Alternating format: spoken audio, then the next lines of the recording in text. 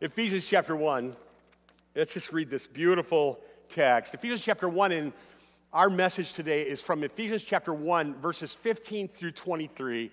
You know that the first section of this, Paul is just giving a doxology, a praise for all the things that are true of those who are in Christ. And now he's going to pray that the people that have all these things that are true, that they would be true in their actual experience. And that's what we have today. In our text today, it's a prayer. So let's just read this beautiful text maybe a couple of times. This is Ephesians chapter 1 and verse 15. For this reason, because I have heard of your faith in the Lord Jesus and your love toward all the saints, I do not cease to give thanks for you, remembering you in my prayers, that the God of our Lord Jesus Christ, the Father of glory, may give you the spirit of wisdom and of revelation in the knowledge of him, having the eyes of your heart enlightened, that you may know what is the hope to which he has called you, what are the riches of his glorious inheritance in the saints, what is the immeasurable greatness of his power toward us who believe, according to the working of his great might, that he worked in Christ when he raised him from the dead and seated him at his right hand in the heavenly places, far above all rule and authority and power and dominion, and above every name that is named, not only in this age, but also in the age to come. And he put all things under his feet and gave him as head over all things to the church, which is his body, the fullness of him who fills all in all. Say amen. Woo-hoo, that's a great text. You can't even mess one up like that. It's so good. Let's pray and ask for the Lord's help as we study this text. Father, thank you for this beautiful prayer, this gorgeous prayer, this meaningful, rich prayer. What a delight it is to have the Word of God in our hands today and to know that you have given to us what we need so that we can live lives, experience the power of God and be Christians who have the dynamic of God working in us, and that you can show up in our lives and help us to that end, I pray. In Jesus' name, amen. So we ran this hotel in Flint, and we were responsible for security at night in the parking garage. And so we had a number of the students from a Christian college associated with our organization that were the men who stayed all night in the parking garage and doing security. Chuck was one of those guys who walked over one morning to talk to the lady that would be on duty in the morning. And she was a sister, and she was there, and she had a magazine that she would always read. She always read she had 2 or 3 copies of Ebony magazine, and that's what she would read, and she had those copies there. And one morning she says to Chuck, she says, "Who keeps sticking my magazines into the safe?" So what would happen is the guys that would work night security would take the magazines and kind of shove them into the little mouth on the safe. In the morning, she had the key so she could open the safe, but her magazines would be stuffed in the safe. Chuck said to her, "Well, here's what I think is going on. Those young men, like a lot of young men, they're struggling with, having a pure moral thought life, and some of the pictures in those magazines might be troubling to them." And then this sister says, "Well, I'll just tell you something. If those pictures are troubling to them, they need another dose of the Holy Ghost." And we have laughed for years about that. Have you ever had a feeling like, I need another dose of the Holy Ghost? You ever had that feeling? You ever feel like, why am I a Christian but living in discouragement? Why am I a Christian? And the Bible says wonderful things about being a Christian and the power of God in my life, but I'm still struggling with anger. Why is it that I'm a Christian, and I know that the Holy Spirit lives in me, and all these things the Bible says are supposed to be true about me, but I have these besetting sins that I just can't seem to overcome? Have you ever had that feeling? I want to talk to you today about that, and our text today has just this most powerful thing to tell us about how to experience the power of God. How to experience the power of God. So let's take a look at the text, and we'll walk you through. Now, first of all, in verse 15, Paul says, "For this reason, because I have heard of your faith in the Lord Jesus and your love toward all the saints." Here's the first thing I would say. If you want to experience the power of God, number one, first thing, not necessarily number one, but the first thing is make sure that you have the life of God and you make sure you're a Christian.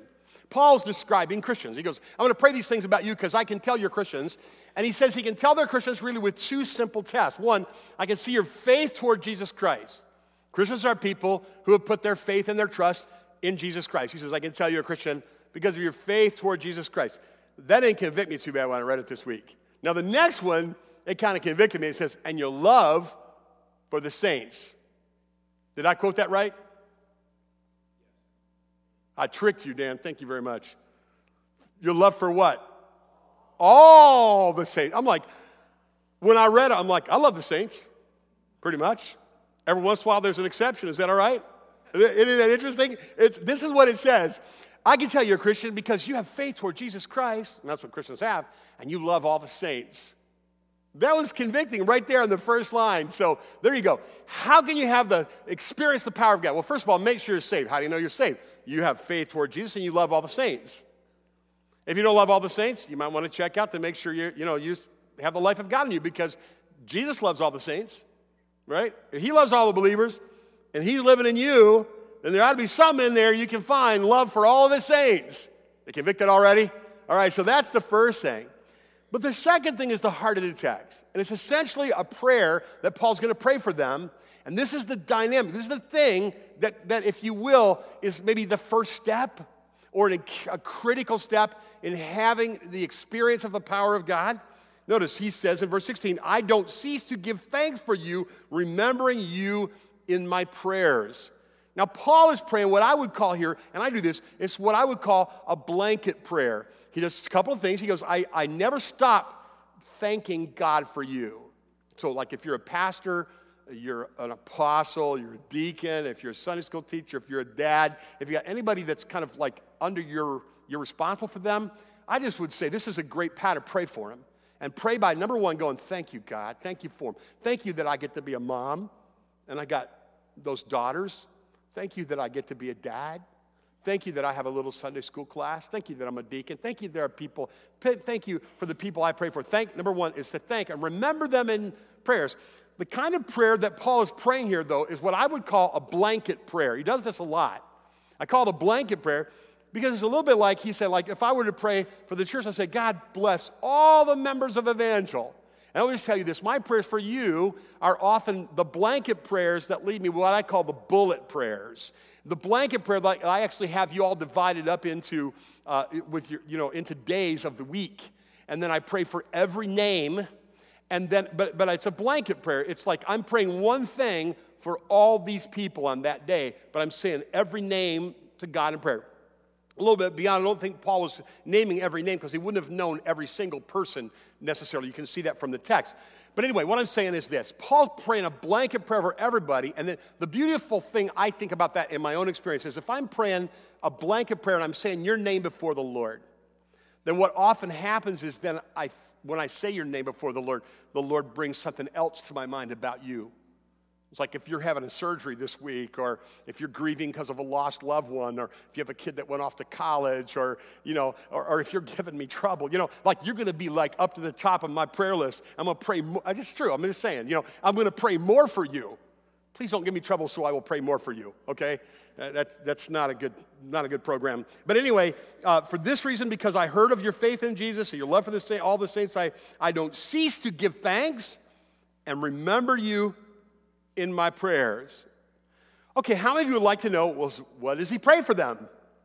What does he pray so that all the blessings that are listed, that are already ours in the heavenlies and listed in chapter 1, verses 3 through 14, become ours in actual living reality and the power of God in our life? Because that's where Ephesians is going. It's going to get really specific when you get to chapter 4 and 5 and 6 about the kinds of things that we can expect to happen in our lives, and it's nothing less than the experience of the power of God in our lives to live holy lives, to live lives of victory and not defeat, to live lives of joy and not discouragement, to live lives of purpose and not depression, to live pure and holy lives, to have strong families and to be good parents and to be good workers and to win in spiritual warfare. That's all what Ephesians 4, 5, and 6 say. But let's not get there yet. Let's back up and say, what's Paul saying under the inspiration of the Holy Spirit we need to do to have the experience of the dynamic, victorious experience of the power of God in our life?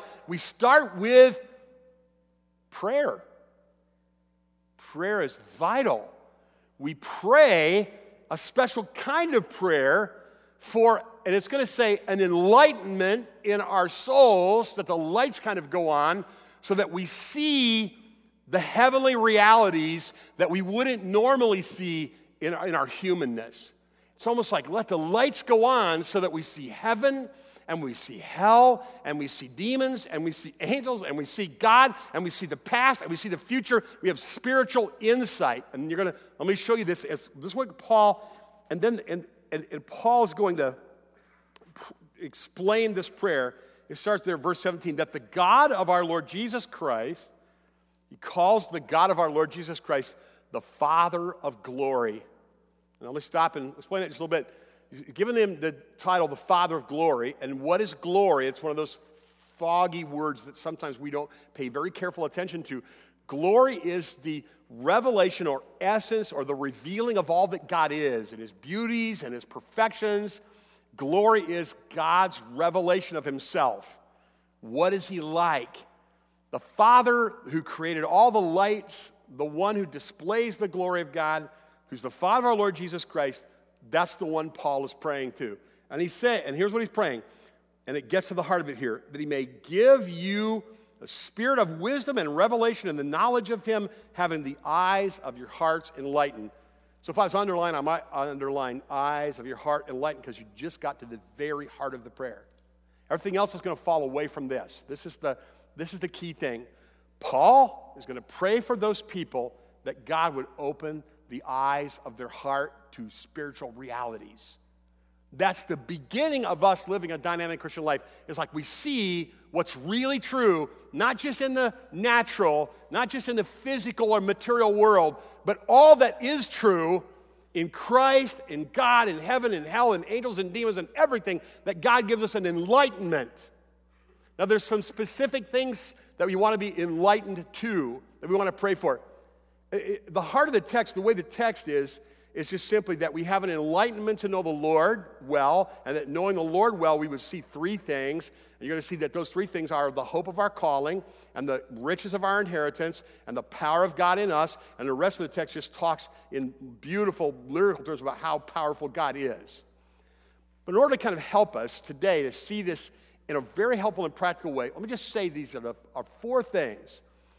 Four things, then, that we ought to pray for ourselves. Four things that we ought to pray for other people so that they experience the power of God, so that we experience the power of God, all right? Now, and the first one is this, and you notice there's some slides here, so let's take a look here.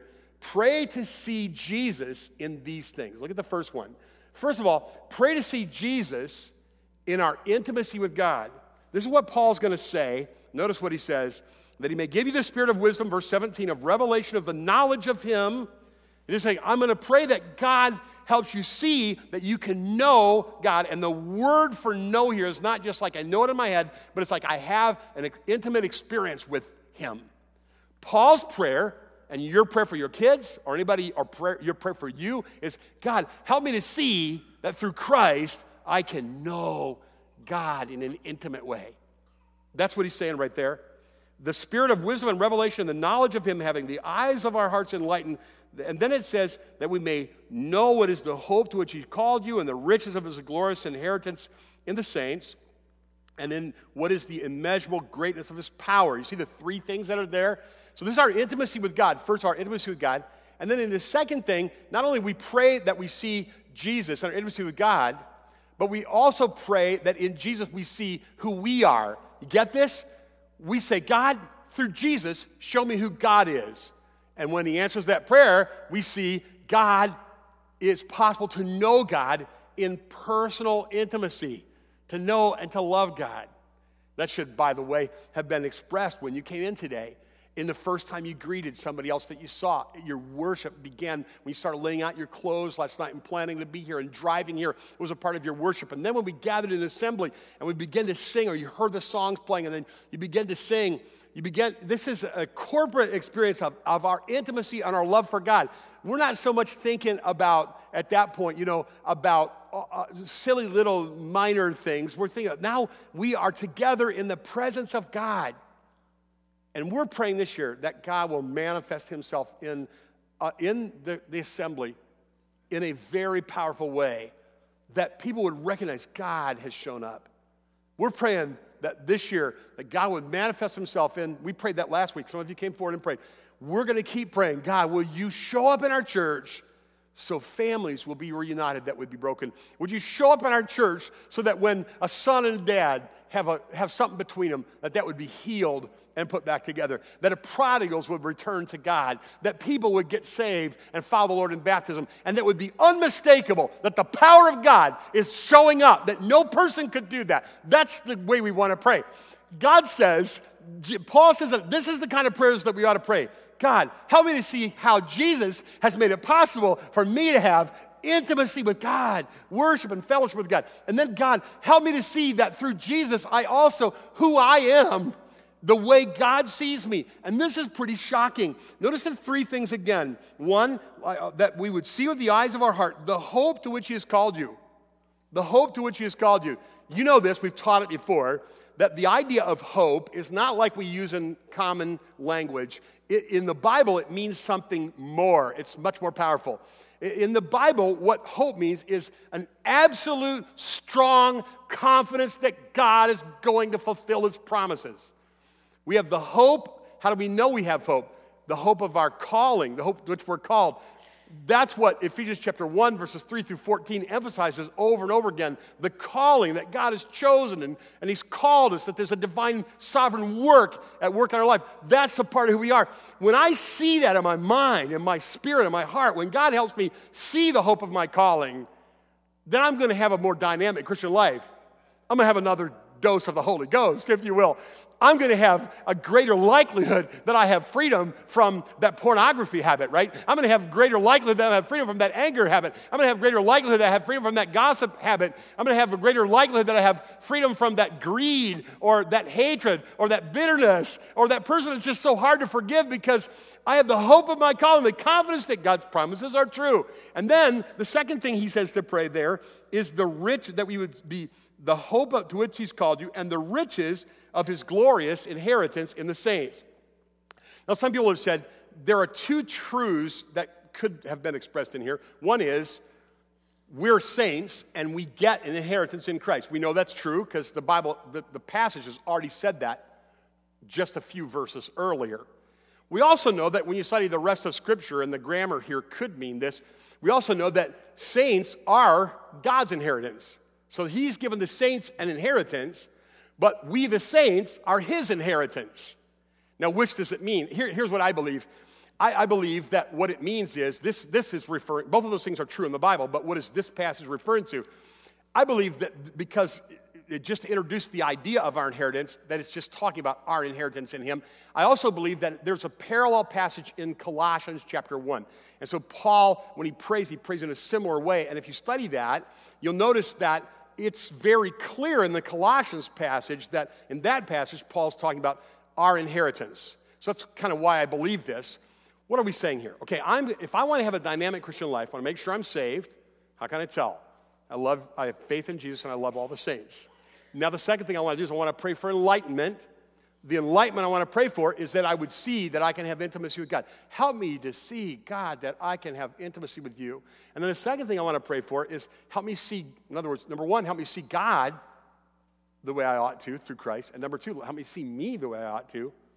And the first part of that is I see that I have a calling, a hope to which I'm called, confidence in the future because of my calling as God has called me in you. And the second thing, that I have an inheritance to look forward to, riches. I have whatever I need to do whatever God called me to do. I'm not a spiritual, I'm not in spiritual poverty. I'm in spiritual embarrassment of riches. I have what I need. And the third thing is that power, that the power that Jesus has is given to us. You see that? We pray, God, enlighten me to this. Enlighten me to, this is in verse 19, and this expressed in a beautiful way. What is the immeasurable greatness of his power toward us who believe according to the working of his great might, great might. Isn't that just beautifully written? It's just like poetry. And so inspiring in our souls. This is what we pray. God, help me to see I'm not lacking in a bright confidence in the future because I'm called by God in the past and he's going to bring me home. Second, help me to see that I have everything, that I need because I have this great inheritance in Christ. And third, help me to see that I have the power to do whatever it is if you get an enlightenment, do you think that'll give you a little bit more confidence to go out and seize the reality of the promises of God so that you have victory over the demons that plague you, and you have victory over the world and the flesh and the devil, and you don't have to live like I'm a Christian, but I don't look like a Christian. I'm a Christian, but I'm still in bondage to, fill in the blank. I want to name them all to pick on you. Just like whatever it is that you struggling with that would give God great glory, if you had victory in that, whatever it is that is really making other people blaspheme your God and mock your God because that's still in your life and it doesn't have to be there. First thing is ask God to help you see it through Christ, who God is, through Christ, who you are. There's an interesting thing here too. It's like through Christ we see who the principalities and the powers, the spirit world. Now look there in verse 21. This is just extending the description of the power of Christ. In verse 20, it says, that he worked in Christ when he raised him from the dead, seated him at his right hand in heavenly places. This is examples of how powerful Jesus is. You might ask the question, how powerful is Jesus? Like the power that he gives you is the same power that he used to raise Jesus from the dead. That's pretty powerful. The power that he gives us is the same power used for Jesus to ascend and be at the right hand of the Father. That's pretty powerful, right? That power is available to you. You say, I can't stop gossiping. Well, of course you can stop gossiping. If God can raise Jesus from the dead, he can help you stop gossiping, right? If God can raise Jesus from the dead, you do not have to live in bondage to pornography. You do not. If God can raise Jesus from the dead, you can love your wife even when she hurts you. Amen? Don't nudge her right now. That's not good. Don't do that. Just like take notes. Be very quiet right now. Behave. Right? If God can raise Jesus from the dead and set Jesus on high, he can give you the power to love your neighbor, even if your neighbor's not very lovable. All those things, the power of God is available to me, the power of God. Now, what do we need? We need an enlightenment in our mind. God, help me really. That is true. Help me to see it's true. That's the first thing Paul knows to pray for. He's inspired by the Spirit to say that, and it's describing the power of Christ. And then it goes on to describe the power in verse 21, and this is where we kind of see an allusion to the spirit world, if you will. Far above, 5 things: rule, authority, power, dominion, and name. This sounds like Revelation, doesn't it? It sounds like the song in Revelation. This is repeated. Jesus' power, his dominion, is far above any other ruler, any other authority, any other power, any other dominion, any other name. I'm going to say it again because you missed the amen part, okay? All right, so because you like saying amen in church, right? You always wanted to. Here, listen. How powerful is Jesus? Well, there's no demon, there's no angel, there's no power, there's no authority, there's no dominion, there's no other name that's greater than Jesus. He's greater than all of them. Amen. Isn't that fun to say? This is what the scripture says. Now what we got to do is we got to say, Jesus, I know that's true, but help me to know that's true. I got to know in my soul, in my spirit, enlighten me, God. Open the eyes of my heart so I see you are in me more powerful than any dominion, any authority, any demon, any power, any angel, any temptation, anything. Help me see it, God. God, help me see it. Pray. That's what you want to pray for the people you love. That's what you want to pray for you. Today, before we go home, I'm going to give you a chance to pray that for somebody sitting next to you or near you right now. That's beautiful. And notice this. I love this. It says, we're far above all rule, authority, power, dominion, every name that's named, not only in this age, but in the age that is to come. So this whole thing about uniting heaven and earth is echoed throughout. It just keeps echoing throughout this letter. It's echoed here. How long is God going to be powerful? He always has been. He always will be. How long will he be powerful over demons? He always has been. He always will be. And that power is yours. That's what this passage is saying. The power, remember, this kind of modifies that third thing that Paul is praying for enlightenment for, that we would see the hope of the calling, the riches of our inheritance, and the power, the immeasurable power available to us who believe. Do you believe that? Listen, if you really believe that, then you would be one dangerous person spiritually. It's because we don't really believe that, and the eyes of our heart haven't been enlightened, that we live in defeat.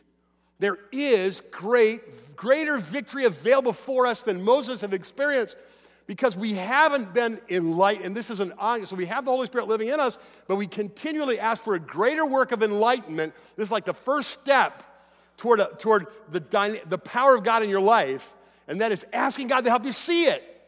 Asking God to enlighten your heart, help you see it. Now, then it says, and he put, verse 22, all things under his feet, gave him his head over all things to the church. Put all things under his feet. So this is a reference there to Psalm 110.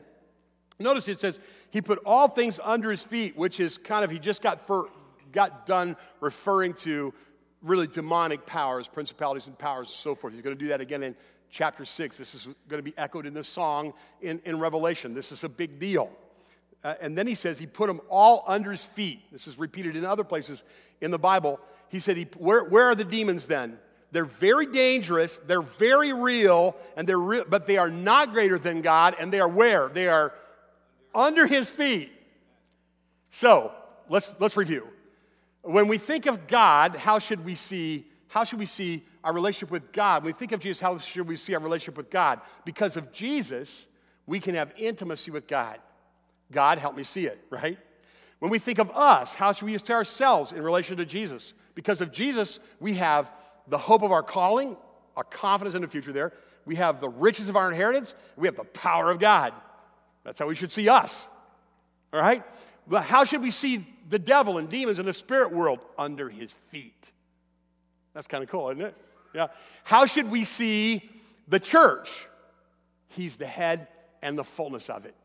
That's how we see the church is no small thing in the plan of God. You want to live a dynamic Christian life, church has got to be a part of it.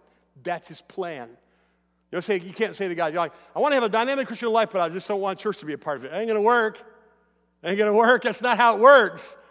The church is God's program on our time. And in this time, in this age and the age to come, see what it says? He put all things under his feet, and he gave him the head over all things to the church. This is a big church letter here, right? Which is his body, the fullness of him who fills all in all. The church is his body. Demons are under his feet. So there you have it. What do we pray for? God, give me an enlightenment that I can know God in a powerful way because of Jesus. Give me an enlightenment so that I can understand who I am, and these three things that are true. Give me an enlightenment so I understand the spirit world. Notice the fourth thing there is give me an enlightenment so I see the power of God in the church, the fullness of God in the church. You want to see the fullness of God? He says, I display the fullness of God in the church. I'm the head of it, and I display my fullness through it. That gets you excited. It gets me excited as a pastor. Like, really?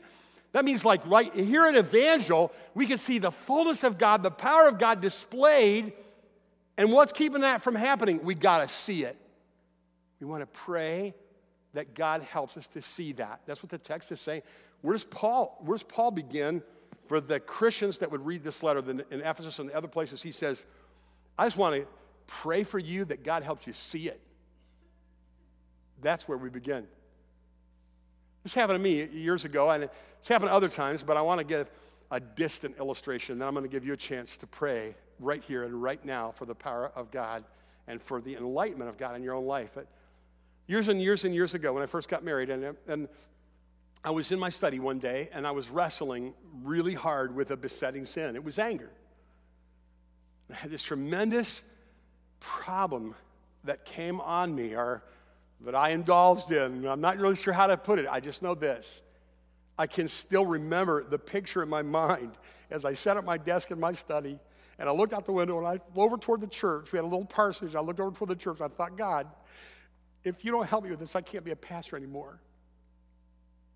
I always felt since I was a boy that I was going to be a pastor, and that was what my life was going to be.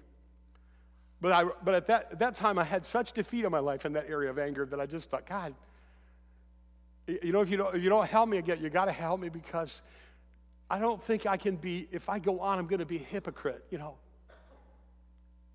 You're going to have to help me. So here's what I did. People always told me this is what I should do.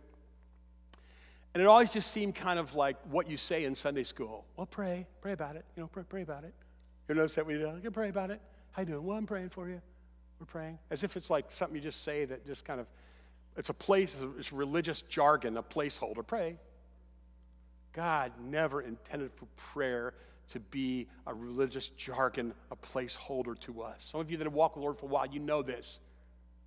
It's the first thing you do. It's the first thing you stop doing when you're walking away from the Lord. It's the first thing that you go back to when you realize the trouble that you're in.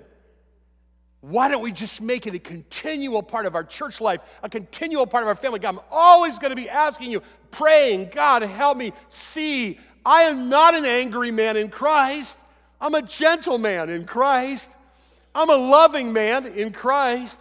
I'm a tender man in Christ. In Christ, I'm a good husband, a thoughtful husband, a husband that loves his wife and listens to his wife. God, let that be true. Help me see that's true. What's true in Christ becomes true in me. I'm here to tell you, God answered that prayer. And he answered that prayer in a very powerful way. Well, God, deliver me from that anger.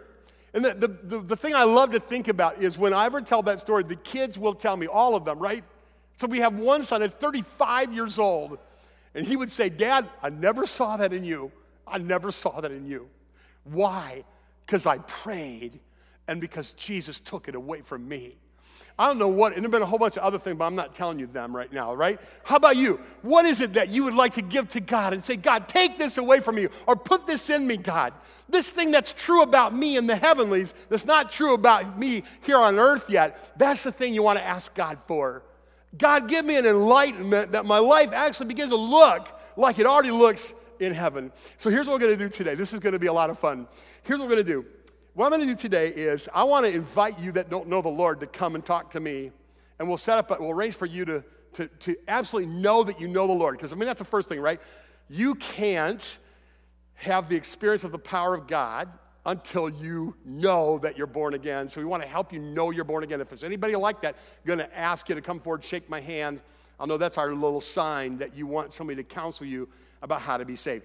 Now, for the rest of you, I'd like everybody to act. I'm calling everybody to act, okay? And you can do this. You can do one of two things, unless the Lord tells you to do something else. One, you could come forward if you want and kneel and just say and pray to God. God, enlighten me to these things. Open my heart in a deeper way, so that I would experience the power of God in my life. And you might want to come and pray. But here's kind of I think the thing I saw in my mind would be beautiful, and that is that if you stay right where you are, and maybe you just have no more than 2 or 3 people, no more than 3, that the church would pray together right now. Wouldn't this be good? The church praying together right now.